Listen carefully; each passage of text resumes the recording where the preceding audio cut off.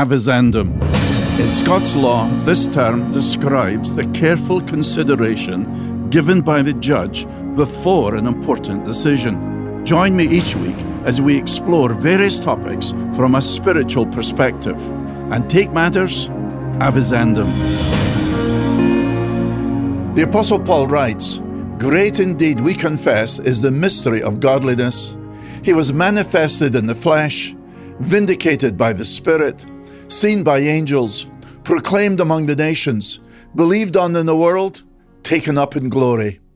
These verses are rich in theological truth, and no one would be so presumptuous as to say they understand every aspect of the person and work of our Lord Jesus Christ.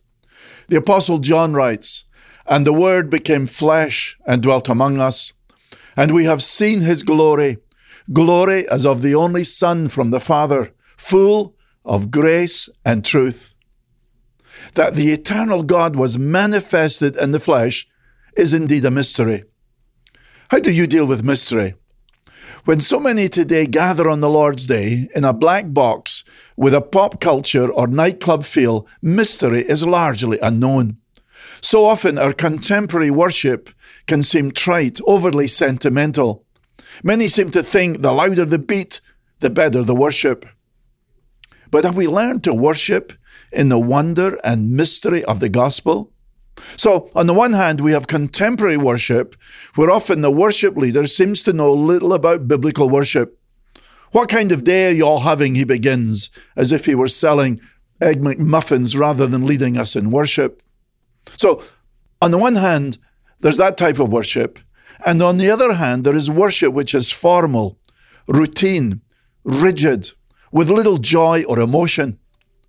I'm not arguing for mysticism or saying that we should not try to understand theological truth.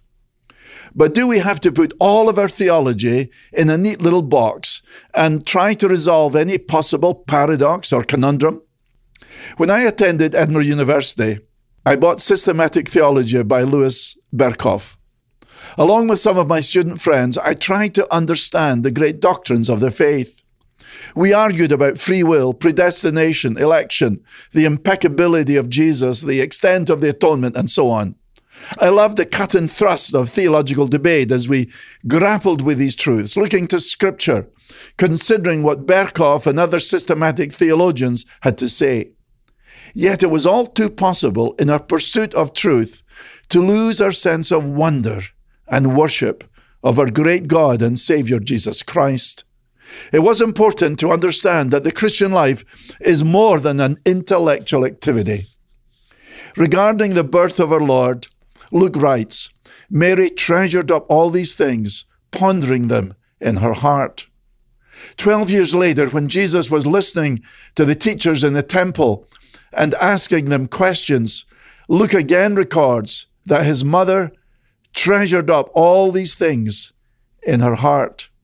Mary, the mother of Jesus, didn't understand everything as she looked at her baby, at the 12-year-old Jesus, as she watched her son grow into adulthood. Do we treasure these things in our hearts? Is there a sense of wonder?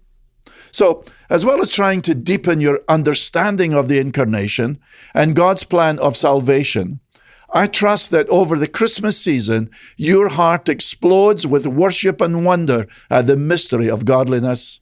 No, I'm not arguing for emotionalism or mysticism or the mindless repetition of a creed.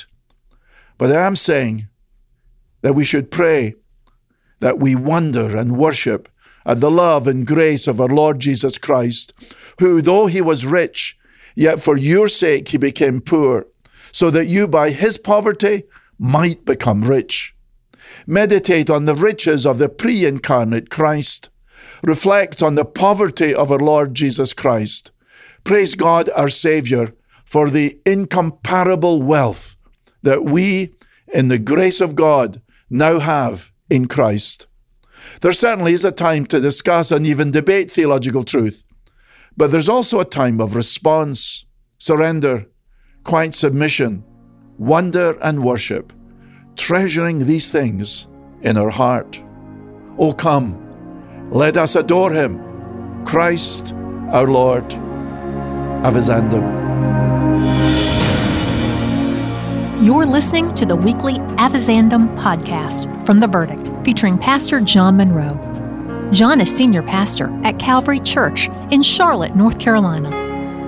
Listen to John's daily program, The Verdict, on broadcast radio or major podcast platforms. For more information about The Verdict Ministry, visit us online at calvarychurch.com/theverdict.